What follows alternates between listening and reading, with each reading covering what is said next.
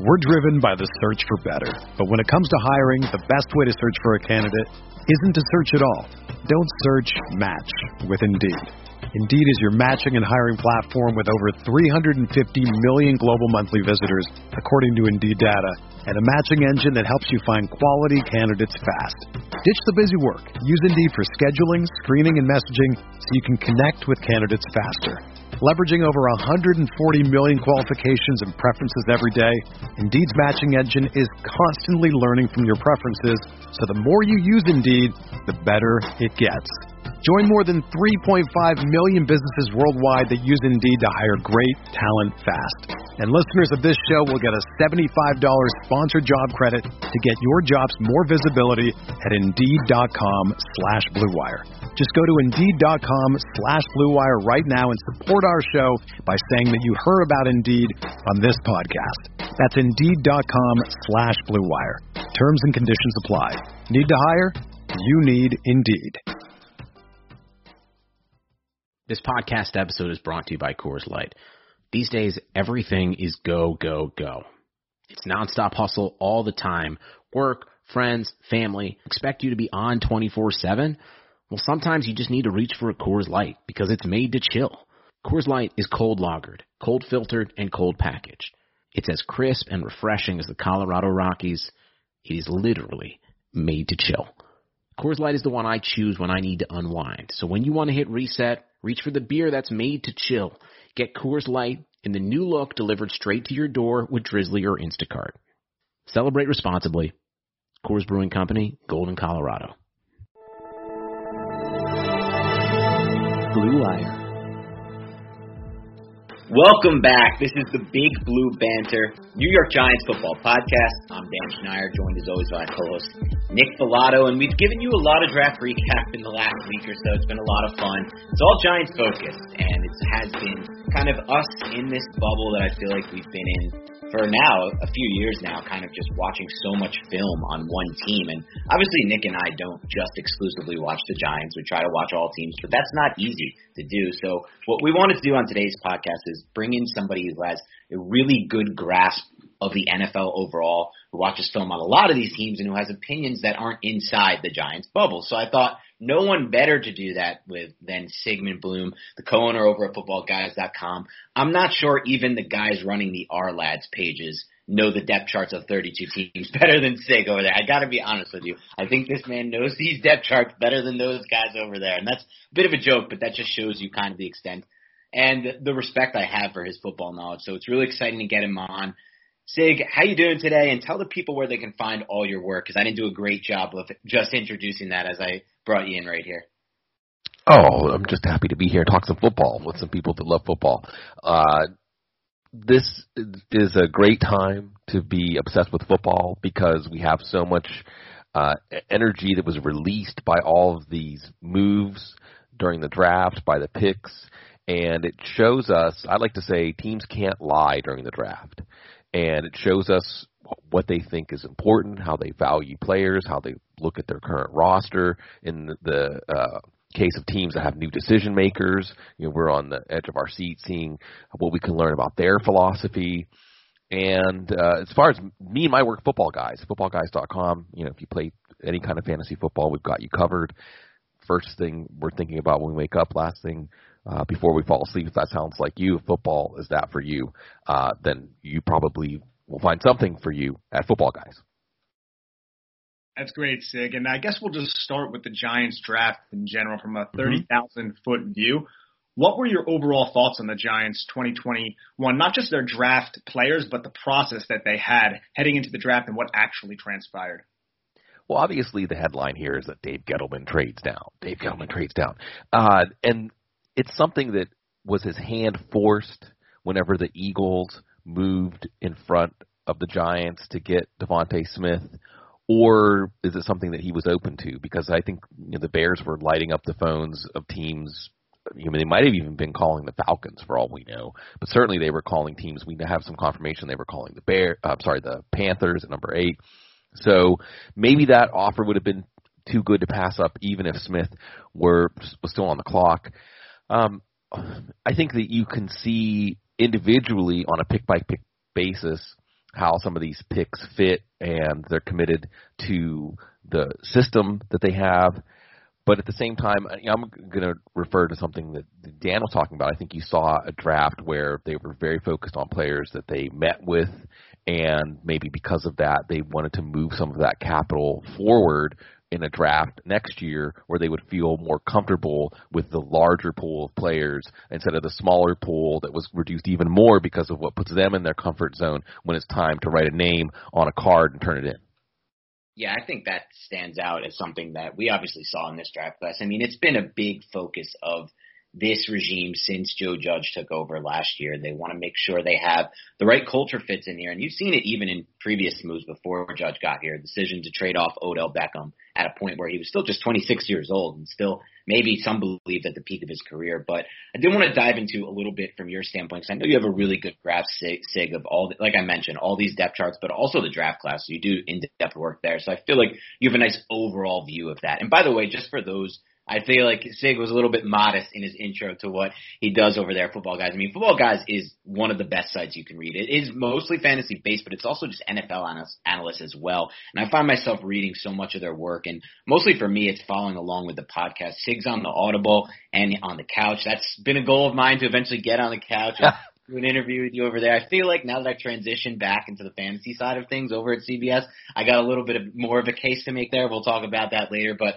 in general, I mean, listen, he accumulated almost 100,000 followers on Twitter for a reason. Sig has good takes, so just a little shout out, a little bit more selfless promotion. I know you don't want to do the promotion, Sig. I know that's not your thing, but I want to make sure everyone listening knows where they can follow your work. But I did want to get an overall feel from you on how you felt the Giants did from a value standpoint with each pick. Obviously, we can touch more on those day 1 and 2 picks. The day 3 picks to me are more dart throws across the board for all teams. But let's focus day 1 and day 2, how you felt the Giants did from a value standpoint.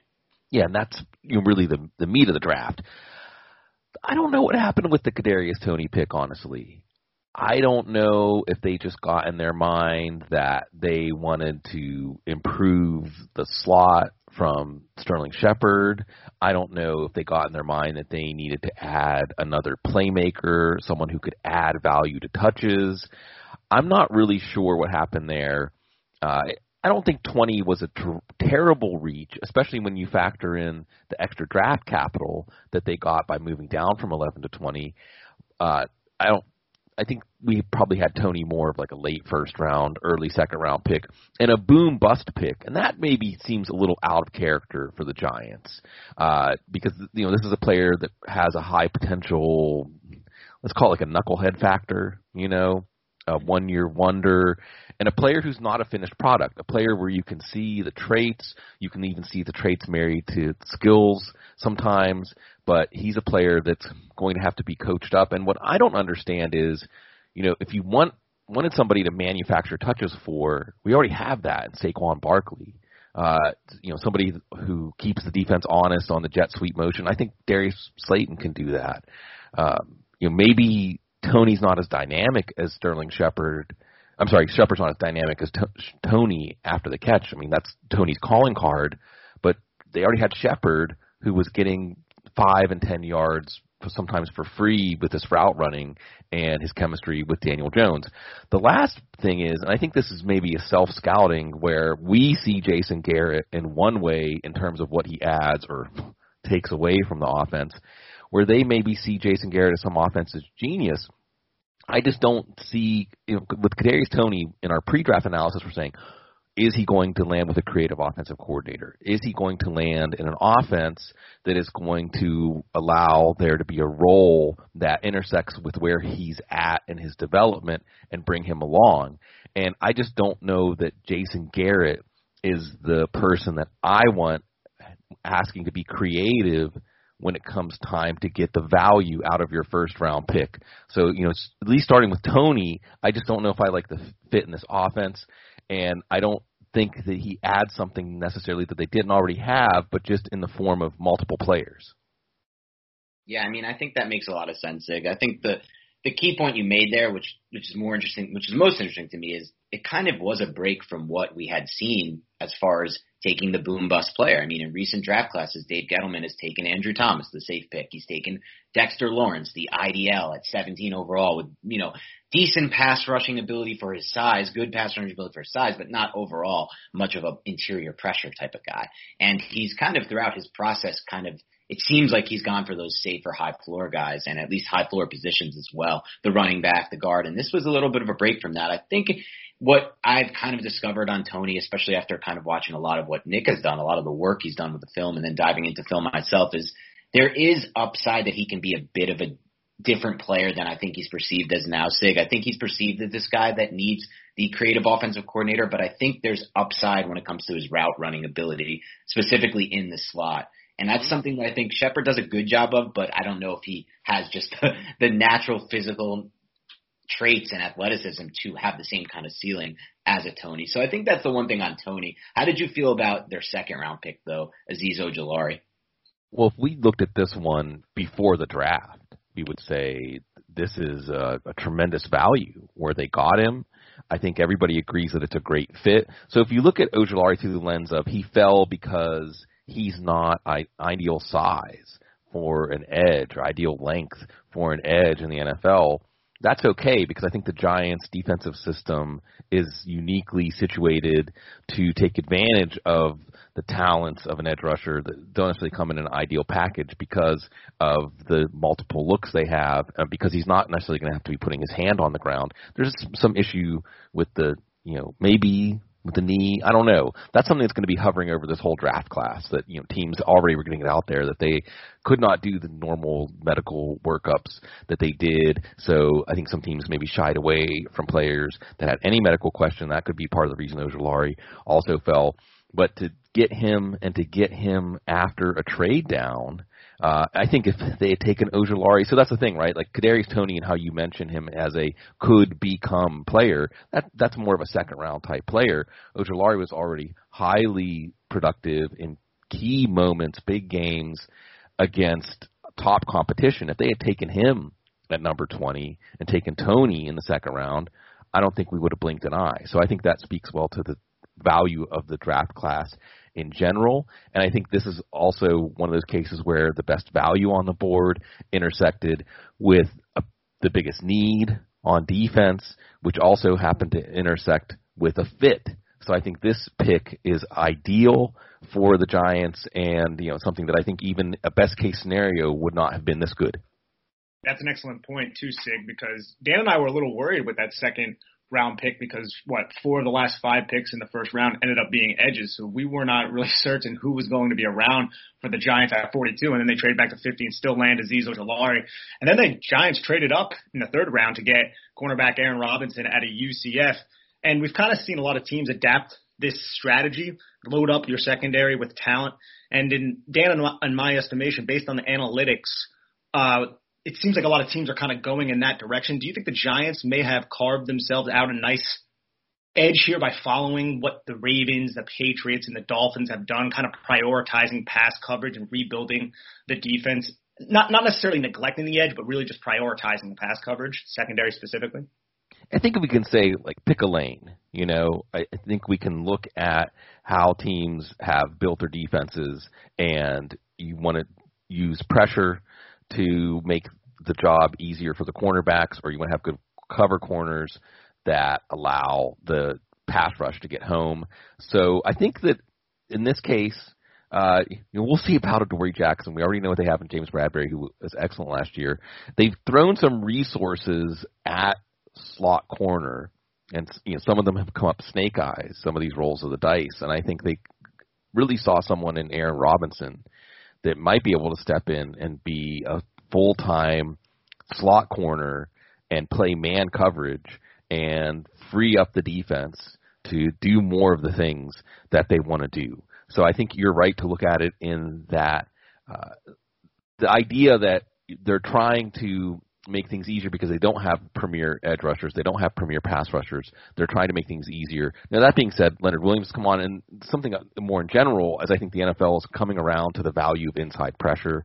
I think the NFL is also coming around to the idea of disruption is production, not necessarily just somebody who beautifully bends the edge and dips and strips the ball. So I think the Giants are situated well to take advantage. We're driven by the search for better. But when it comes to hiring, the best way to search for a candidate isn't to search at all. Don't search, match with Indeed. Indeed is your matching and hiring platform with over 350 million global monthly visitors, according to Indeed data, and a matching engine that helps you find quality candidates fast. Ditch the busy work. Use Indeed for scheduling, screening, and messaging so you can connect with candidates faster. Leveraging over 140 million qualifications and preferences every day, Indeed's matching engine is constantly learning from your preferences, so the more you use Indeed, the better it gets. Join more than 3.5 million businesses worldwide that use Indeed to hire great talent fast. And listeners of this show will get a $75 sponsored job credit to get your jobs more visibility at Indeed.com/BlueWire. Just go to Indeed.com/BlueWire right now and support our show by saying that you heard about Indeed on this podcast. That's Indeed.com/BlueWire. Terms and conditions apply. Need to hire? You need Indeed. That's what you're talking about is marrying coverage schemes to what your strengths are in your pass rush and making everyone's job easier. So I think that alignment is represented in how important they thought it was to have someone, an athlete like Robinson, who I think is ready to step in. And when you look at the Cowboys, you look at now the three wide receivers that Washington can put out there. I think speed is important. I think athleticism is very important at the cornerback position, and they were able to get it pretty cheaply. Yeah, I think you're spot on there, Sig. And I think it's interesting you said, teams are starting to look for different things when it comes to. Credit Karma has always been there to help you make better financial decisions. And now they want to help you even more. With the Credit Karma Money Spend account, you can be rewarded for good money habits. Credit Karma Money is a brand new checking account where you can win cash reimbursements for making purchases. Just pay with your debit card, and if you win, you'll be notified on the spot, and your Instant Karma cash will be added back to your spend account.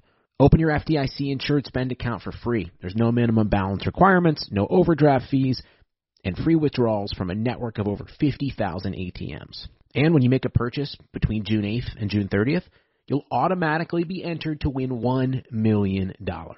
Right now, visit creditkarma.com/winmoney to open your free account and start winning instant karma. Go to creditkarma.com/winmoney to sign up for free and start winning. That's creditkarma.com/winmoney. Instant Karma is sponsored by Credit Karma. No purchase necessary. Exclusions and terms apply. See rules. Banking services provided by MVB Bank Incorporated. Member FDIC. Maximum balance and transfer limits apply. How to rush the passer. Disruption is important. I remember Daniel Jeremiah tweeted out something prior to the draft about how, in his estimation, from him talking with a lot of NFL GMs and execs around the league, they're starting to prioritize power from the pass rushing standpoint over that edge bend. And like you said, that beautiful ability to kind of get around the edge, which is interesting because the Giants kind of took a more edge focused, I would say, prospect in the fourth round in Ellerson Smith. I feel like with him, they're going to probably be looking to maximize his get off the line of scrimmage, his length, things of that nature. But at the same time, they obviously have, like you said, Leonard Williams already on the roster. I think B.J. Hill is an incredibly underrated interior pass rusher, and we're going to finally see that this season as he gets more reps. But in conjunction with that, I think what we saw is NFL teams starting to realize the importance of keeping that interior pocket, the integrity of the interior pocket. And so we saw in this draft class, 13 offensive linemen come off the board in the first 53 picks. That was a big number, 13 in the first 53. And then 17 came off the board before the Giants even selected Aaron Robinson at 71 overall. Do you think this is a trend we're starting to see with teams finally understanding, or my mind finally understanding the importance of prioritizing the offensive line via the draft, or you think it was just kind of dependent on the strength of this class? A little bit of both, if I can allowed to say that. I think it was a really strong offensive tackle class, even down to the point where in the third and fourth round, we may see some long-term starters at offensive tackle come out of this class, or maybe there'll be long-term starters eventually on the interior. So it was a pretty deep class. It wasn't necessarily a class that had those four marquee tackles like last year's class. You brought up the name Daniel Jeremiah. I'll bring up DJ again. I think he put out there that teams are starting to realize that the weakest player on the offensive line is more important than the strongest player on the offensive line. So I think teams are really trying to make it so that they have enough depth that, and also we can look at the story of injuries in your own division. What happened when the Cowboys line was depleted by injuries? What happened when the Eagles line was depleted by injuries? All of these things that you're trying to leverage, things that look like strengths, now all of a sudden become liabilities, and they may in turn magnify shortcomings of your quarterback or shortcomings of your skill position groups, because you're just not able to harvest the value they can create, or worse, you were getting away with some things because your offensive line was playing so well. So I think teams just want to see good depth, 1-7, and versatility. That's something I think we saw a lot in this offensive line class. Rashawn Slater can play 5 positions, and so on, and Landon Dickerson can play all 3 positions inside, and so on down the line, where that could be the difference between your season falling apart or it holding together when you take some guys maybe out of position in terms of your depth chart, but they're able to save your season because that's what it called for because of the number of injuries we see sometimes on these offensive lines. Yeah, I think you're spot on there as well, Sig. My question for you is my next question for you kind of is more of a general philosophy question. Yeah. I'm curious on this one on your take on this one, because there's been a lot of discussion on how day 2 picks at wide receiver over the last decade have actually outperformed day 1 picks. Some people would consider at that point, using top 32 capital at that specific position, wide receiver, to be a bit of a reach or maybe a misallocation of resources. I have a couple general rules for how I would run a draft. I would never take a running back in the first round. I would never take a running back in the top 5, top 10. I would look to avoid interior defensive linemen who don't consistently rush the passer with a top 32 pick. I have a question. Do you have any general rules that you would kind of follow, or is yours kind of more dependent on the class and things of that nature? Like, for example, with that wide receiver trend, do you think that's something we should keep an eye on, or that's kind of just something based on the classes we've run into the last 10 years? I think it's a little bit more of a fluke and something that we'll probably move on from in terms of looking at first-round wide receivers as maybe less consistent payoff than other positions. However, I do think that we saw a shift. So we can always see in the NFL through free agency and the draft a snapshot of, on the whole, and you got 32 organizations who all have different ideas, so we're averaging this all out, right? But what did we see in free agency this year? Wide receiver, the air was let out of the balloon, right? Ken Golladay, the Giants made the big splashy signing, but otherwise, a lot of wide receivers were waiting longer on the market than they expected. A lot of wide receivers that thought they were going to get multi-year deals, maybe to secure their future, didn't. And I think the position is becoming more specialized. I think we're seeing, even in this draft, with some of the lighter receivers like Tutu Atwell, that maybe the threshold of the lower part of the threshold in terms of BMI or weight is something that teams are rethinking. And I just don't know if it's important to have a number 1 receiver now. How important is it to have a receiver like Jamar Chase, who can win in every part of the field, can win the route running, can win after the catch, can win at the catch point? Because if your offense is deploying these guys and you can look at the Giants wide receiver group. Kenny Galladay's strengths are very different from Sterling Shepard's strengths, are very different from Darius Slayton's strengths. So it's up to the offensive coordinator to be calling their number on plays to ask them to do things that they're doing well. So I don't know that a number 1 receiver is important. And the other thing, just a sheer numbers question, is how many plays does a wide receiver really influence the game? Even the great wide receivers, 7, 8, 9, that's much lower than your offensive line or defensive line, or players that are usually in the mix in the part of the play that determines the outcome of the play a lot more often than wide receivers are. So I think both of those trends could lead to the devaluation of wide receiver overall, but you wouldn't know it from this year because it was another really strong class. That's another thing that might be influencing us, is the last 3 wide receiver classes have been really strong, probably part of the reason that there's downward pressure on free agent wide receiver contracts. Now, as far as my own personal draft rules after that long, wordy answer, I don't think that you take somebody where you say their strength is against the run on defense. I don't think you take them until the 3rd day.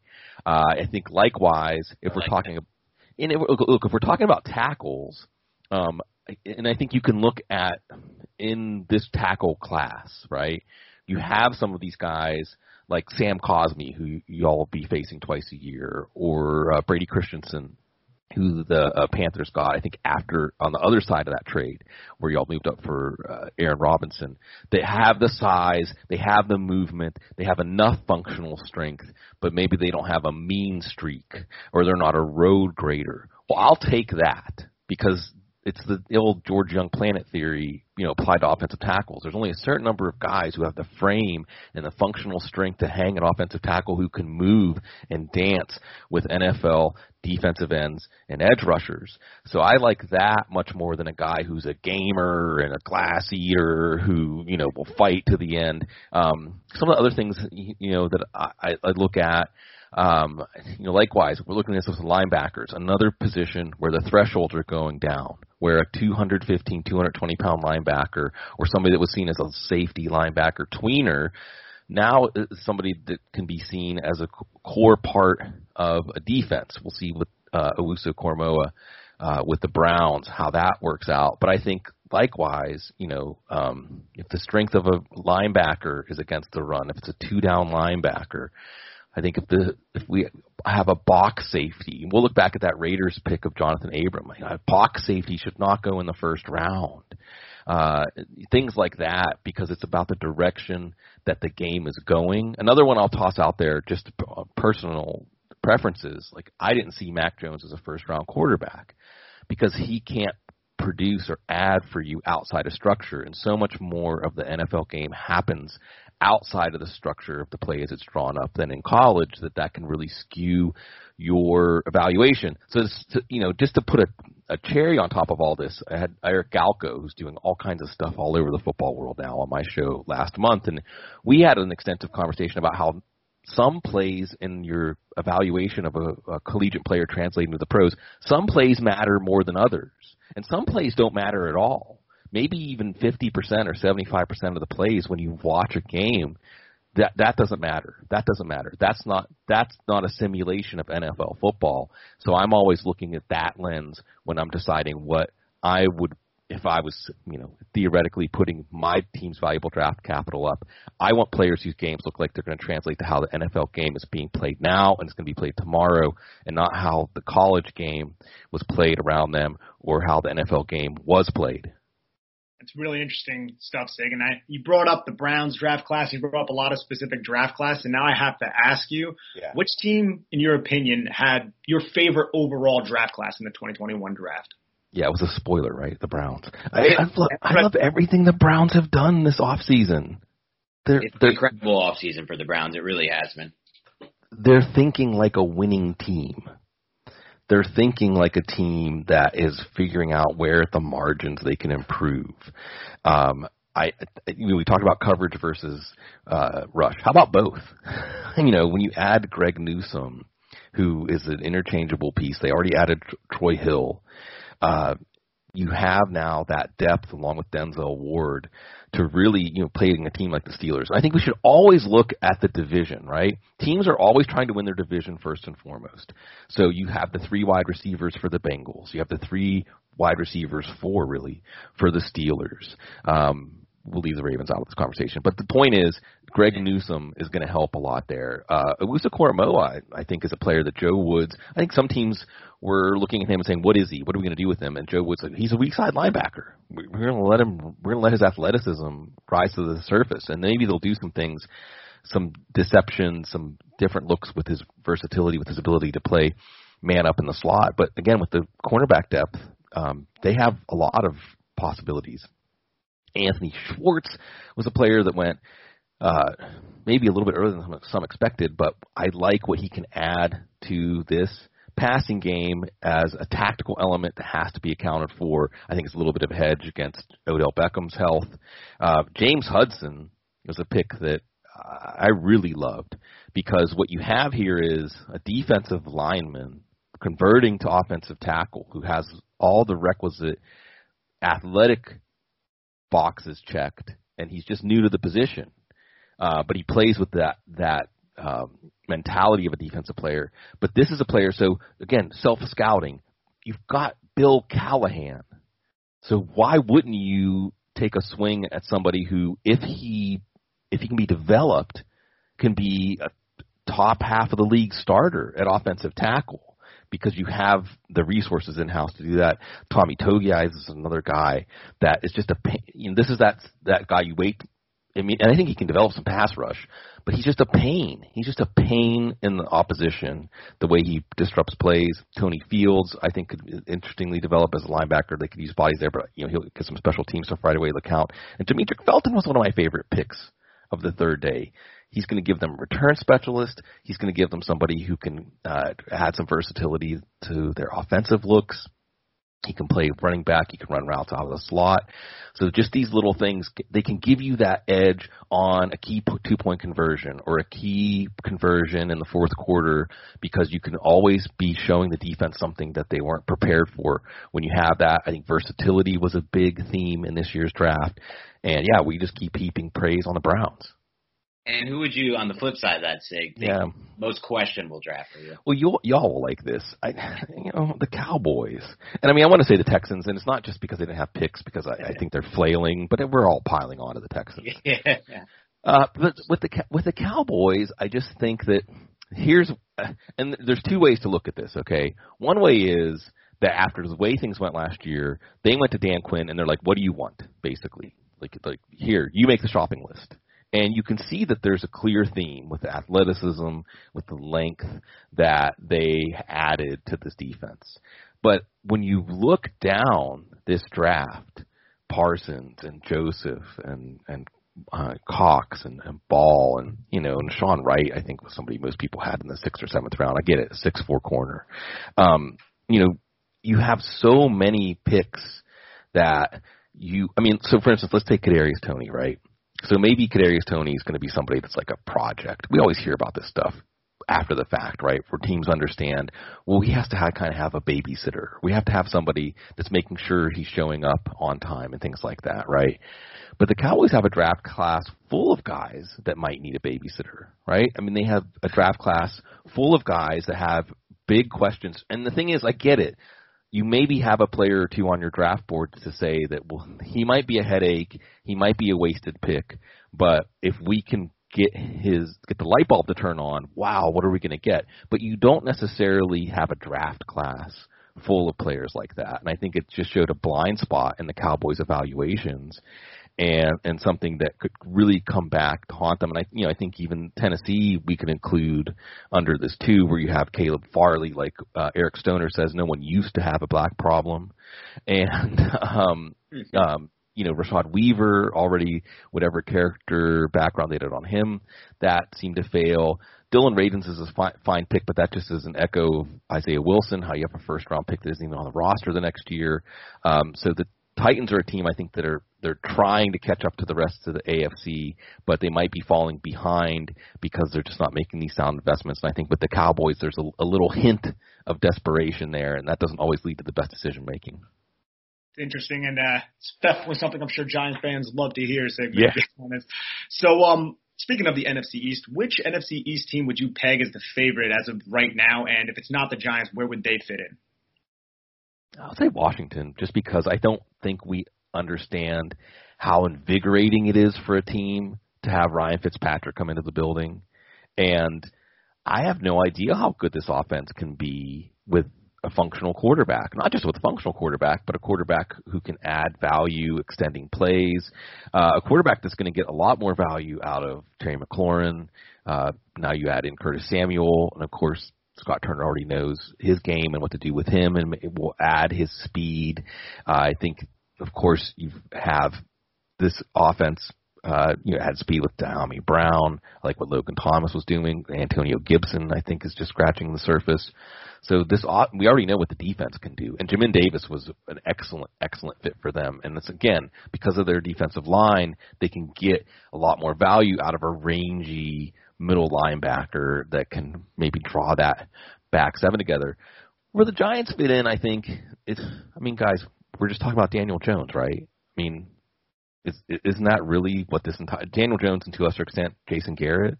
You already saw the defense really come together last year, and you're going to add a few pieces in Ojulari and Robinson that can make them be more effective. I think that it all comes down to Daniel Jones, and I wish I could say year 2 in the Jason Garrett system, et cetera, Daniel Jones is going to really turn the corner. But I think we've seen his limitations. I think we've seen where he does have strengths.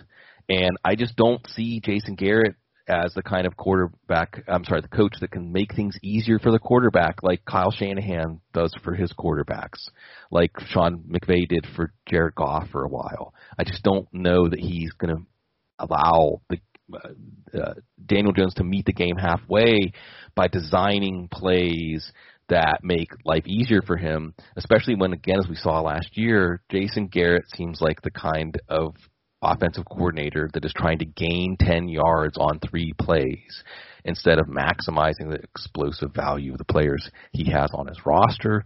And that's just, until I see proof that's going in the direction, it's hard for me to think that that's going to change.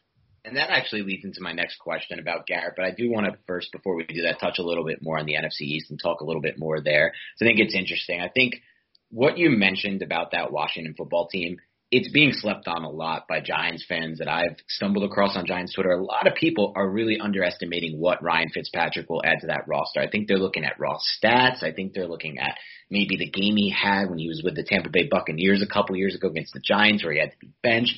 And yeah, he throws some turnovers, but generating offense, there's a reason why Miami multiple times last year had to pull Tua from the game to put Ryan in, because Tua wasn't generating offense, and Ryan was generating offense for them. And a lot of time last year, Daniel Jones was not generating offense for the Giants. They were throwing for 160 yards, throwing for 170 yards. So I would say they're the favorite as well for that reason. But I would say not to count out the Cowboys just yet, because although I agree with everything you said about their defense, and I agree with everything you said about the fact that not only are they asking these new guys, yeah, he got the shopping list. I agree with you, Dan Quinn, but they have to change systems. It's never easy to change systems in one offseason. And it seems like it's going to be another one of those off seasons. It's not fully back to where they were as far as getting on the field and with the players. But the other thing is, like you mentioned, I mean, it's not just this year when the Cowboys for years now have been taking on these types of talents with checkered off-field concerns. And like you said, loading up the pantry with them. And when you have one or two, it might be okay. But all that factored in, but I'm still not convinced any team other than Dallas can consistently generate offense in this division. I do think Ryan will help that, but I'm curious if you think that Ryan Fitzpatrick's addition, plus what they've done with Diami Brown and Curtis Samuel, plus Scott Turner, and really Cosme might be able to play, might not. Rookie tackles, it's tough. I still have some questions about that offensive line there. Do you think that other than Dallas, the Washington will be able to generate consistent offense? I do, and I think it's because of the team speed they have. I think it's because I just don't know what this Washington offense could look like if they aren't playing one of the worst quarterbacks playing that week as their quarterback. I mean, Alex Smith was painfully limited. Kyle Allen is a misadventure. Dwayne Haskins probably won't even see an NFL field again. And it's an unknown. Solve for X being how much was quarterback play holding back this offense last year. We know it was to some extent. We just don't know how much. And I like taking the over on propositions like that whenever it's someone like Ryan Fitzpatrick, who we know is going to play on the – I heard a good quote during the draft. It was something like, it's easier to say whoa than to say sick 'em. You want a player that you have to say whoa, not a player that you have to figure out how to light the fuse for them. And that's the thing with Ryan Fitzpatrick, is he may live dangerously and sometimes a little bit too much on that boom bust edge, and I'm sure that's going to drive Ron Rivera a little bit crazy at first in terms of the outcome of plays. But what it is going to do is you can withdraw more of the value there is. Terry McLaurin's one of the best wide receivers in the league. And we saw in his first game in the NFL, Case Keenum, he threw one long touchdown to McLaurin. He should have had 2 long touchdowns in that game. That's with Case Keenum.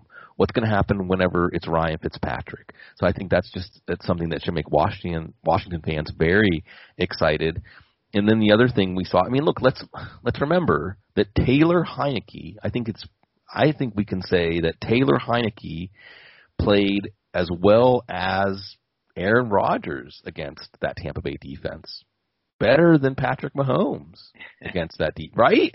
No, you're not wrong. I mean, there are other factors, obviously, that Kansas City Chiefs offensive line, whatever aspect of it, but you're right. I mean, they Taylor Heineke, and has at least a similar kind of fight to his game as Ryan Fitzpatrick and a similar style, was able to have some success against Tampa Bay, where New Orleans and Drew Brees, they were stuck in neutral for the whole game. And Aaron Rodgers, because he's Aaron Rodgers, was able to make some things happen, but nothing came easy. And then we saw what happened with Kansas City. And yes, it's the offensive line, but at the same time, I think we saw the Tampa Bay defense was really peaking in the playoffs. And when we look back at Washington's performance against them, it really shows promise as far as Scott Turner's play calling and the personnel they have. So that's another reason I think that they could turn the corner. I think that's spot on, Sig, because I think Scott Turner, to me, is one of the most underrated offensive play callers in the NFL right now. And I think a lot of the times people have asked me when watching Ryan Fitzpatrick, why does it seem like he's always able to not only get the ball out quick, but get it decently down the field, usually in that intermediate range, to one-on-ones. And I've always said it's because he's a better processor than anyone gives him credit for. Just because he throws a lot of just because he commits a lot of turnovers has nothing to do with how he sees the field. It's because he's taking a lot of chances, and that's a whole nother story. But you put somebody like that who's had this much experience in the NFL at the quarterback position, who's generally a smart person even coming into the league, obviously, people know his background, and you pair him up with what I think is one of the best offensive coordinators, I think they will generate offense. So I'm with you on them as the favorite. But I do have a question on something you touched on a little earlier with Jason Garrett, because there has been so much discussion this offseason among Giants fans that Joe Judge has brought in different offensive minds coming from the college game. He's upgraded the role of Freddie Kitchens in the offense, who had one chance to call a game last year. And there's some thoughts and discussion around, this offense is going to look a lot different in 2021, even though Jason Garrett returns as offensive coordinator. To me, I almost feel like it's asking a lot right now in one offseason to get an offensive coordinator like Garrett, who's called plays for a long stretch of time, has a long sample size of doing it, even though he took that long break during his Dallas years and then until last year when he called for the Giants. Do you really see a guy like Jason Garrett changing a lot about the offense, or are you expecting to see a lot of what we saw in 2020 from a scheme standpoint? I would certainly expect more of what we saw in 2020. And I think you're right to point out that these guys that have been around the league for a while, unless, there's someone like Bill Belichick. Bill Belichick, he has his weaknesses, especially in terms of player evaluation or trade and things like that. But if he sees something that beats him, if he sees something that gives him fits, or if he sees something that he's envious of, he'll steal it. I mean, he's always reinventing himself. And Jason Garrett, we were wondering, during all that stretch, because he was actually a pretty good offensive coordinator in the 2000s NFL. The NFL's changed. And I didn't see any evidence. Well, it's on multiple levels, guys, because some of it's play calling, some of it's just scouting the talent you have in your offense and how to maximize it, and then some of it's the quarterback. Some of it is coming to a meeting of the minds with your quarterback and understanding this is what this quarterback does well. This is his comfort zone. This is his comfort zone. Mentally, this is his comfort zone as far as, the size of the field or routes, or, is he a rhythm passer? Do you want to move the pocket for him? Just even maybe more than meeting him halfway. So if indeed the Giants are saying, well, we need more cooks in the kitchen, so to speak, kitchens. We need more people giving input to what these plays look like and things like that, how these players are used, then I almost think that's an implicit admission that Garrett wasn't the right hire.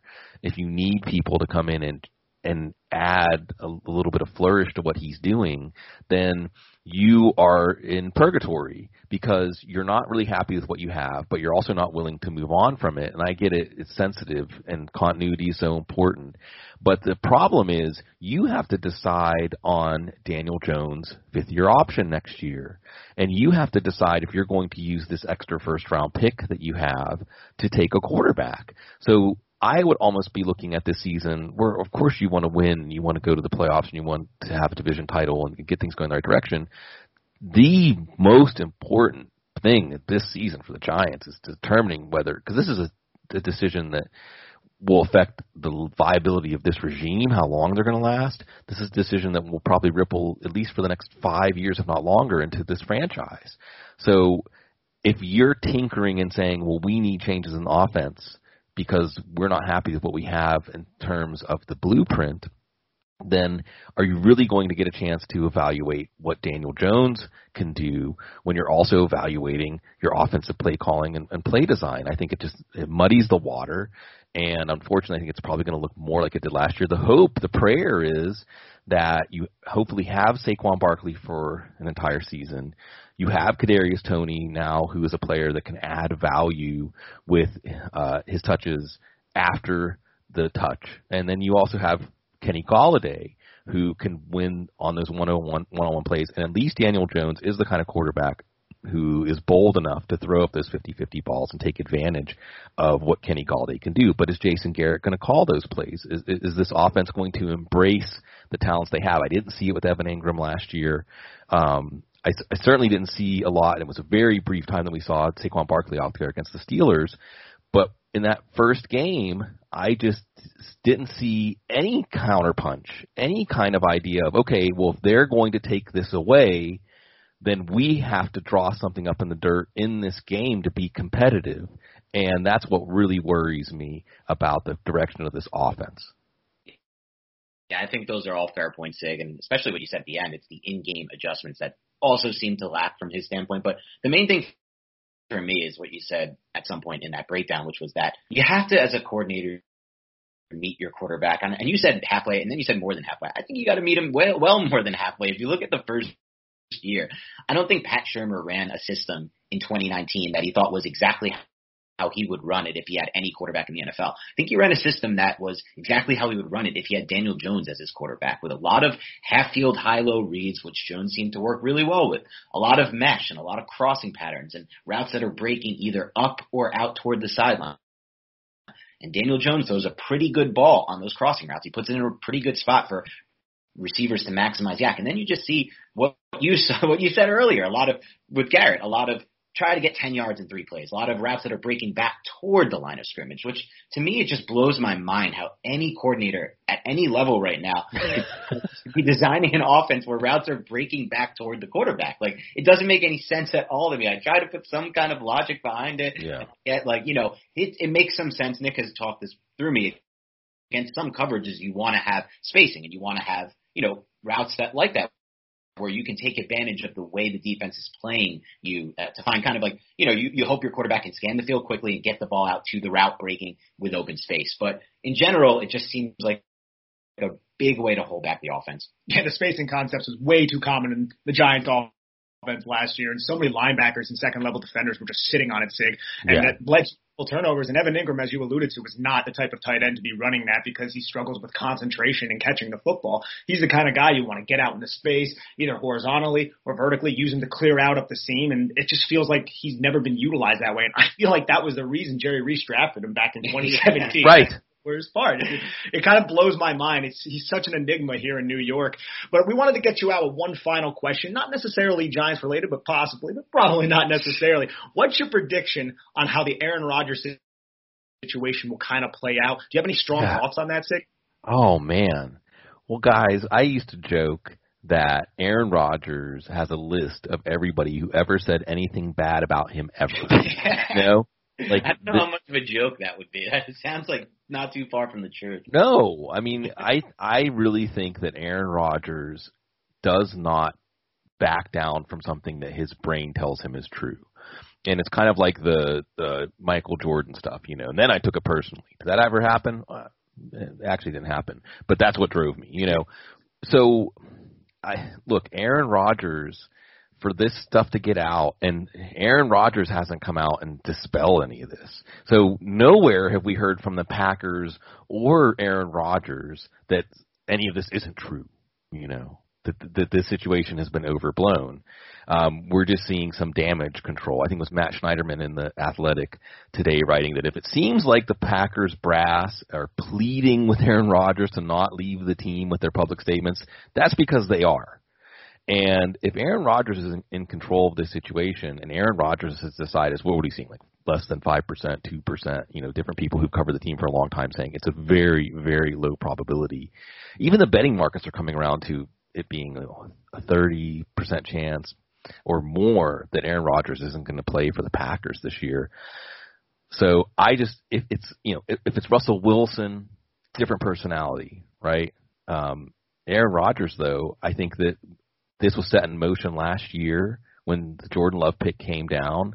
I think Gutekunst I think you can be sometimes your office can be too high up in the office building where you just don't understand how things run in the actual business, and you can make decisions that have unintended consequences. I think we're probably going to see that play out here. I would be shocked if we see Rodgers play for the Packers again. Wow, shot! I love that's a strong. So you did have a strong take on it. Yeah. Listen, if it ends up being Denver, I'm excited to see that for the sheer fact that I'd love to see that ball travel in that Mile High Stadium. I'd love to see how that ball comes out of his hand, because that thing is going. I mean, that you look at it. Obviously, Drew Lock has his warts, and a lot of the quarterbacks who have played there over the past recent years have had their warts. But the way that the ball comes out of Drew Lock's hand there, and the way that it travels in the air in that stadium, I would just love to see Rodgers throw there. It would be so fun from a fan standpoint. Especially to players like Jerry Jeudy, KJ Hamler, Noah Fant. It would be a lot of fun. Cortland Sutton. Healthy Cortland Sutton, man. Can't wait to see him again. All right, Sig, thanks so much for joining us. This was an awesome time for all of us. I really am glad you took the time to jump on with us. For those who didn't hear at the beginning, you can follow all of Sigmund's work at Footballguys, or you can follow his work on Twitter, where he's very active, tweeting a lot of good stuff. That's at Sigmund Bloom. A few more of you, if you follow him, he'll get to that 100K mark that I want him to get to. I know you don't care about that, Sig, but I think it's pretty cool. So on that note, thanks again for joining us. Any final thoughts, any parting words for Giants fans? I still believe in Lorenzo Carter. I still like Lorenzo Carter. I still think there's a lot of potential there. I mean, I think maybe he'll turn the corner this year.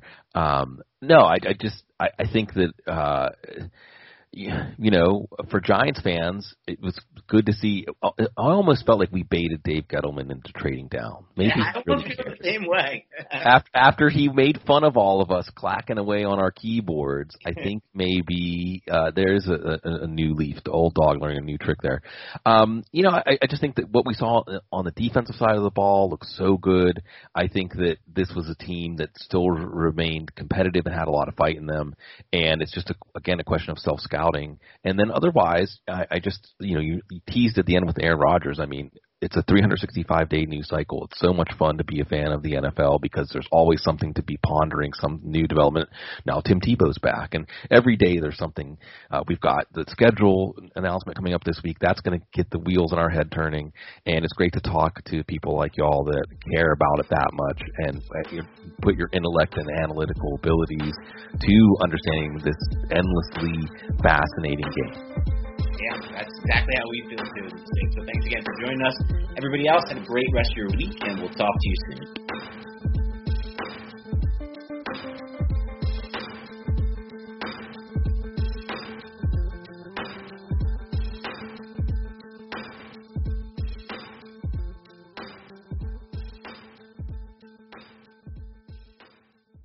Everyone is talking about magnesium. It's all you hear about. But why?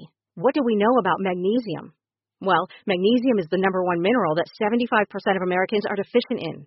If you are a woman over 35, magnesium will help you rediscover balance, energy, and vitality. Magnesium supports more than 300 enzymatic reactions in your body, including those involved in hormonal balance. From functional medicine doctors to mental well-being and female hormone experts, we all know that magnesium is the one mineral to improve all aspects of well-being and health. But which one? Magnesium Breakthrough from Bioptimizers, the trusted choice recommended by leading experts with 7 best-absorbed forms of magnesium to ensure your body receives the support it needs for overall well-being. Go to bioptimizers.com/balance today and use code BALANCE10 for 10% off. Support your journey to wellness at bioptimizers.com/balance. Magnesium Breakthrough from Bioptimizers, your foundation to optimal health and vitality.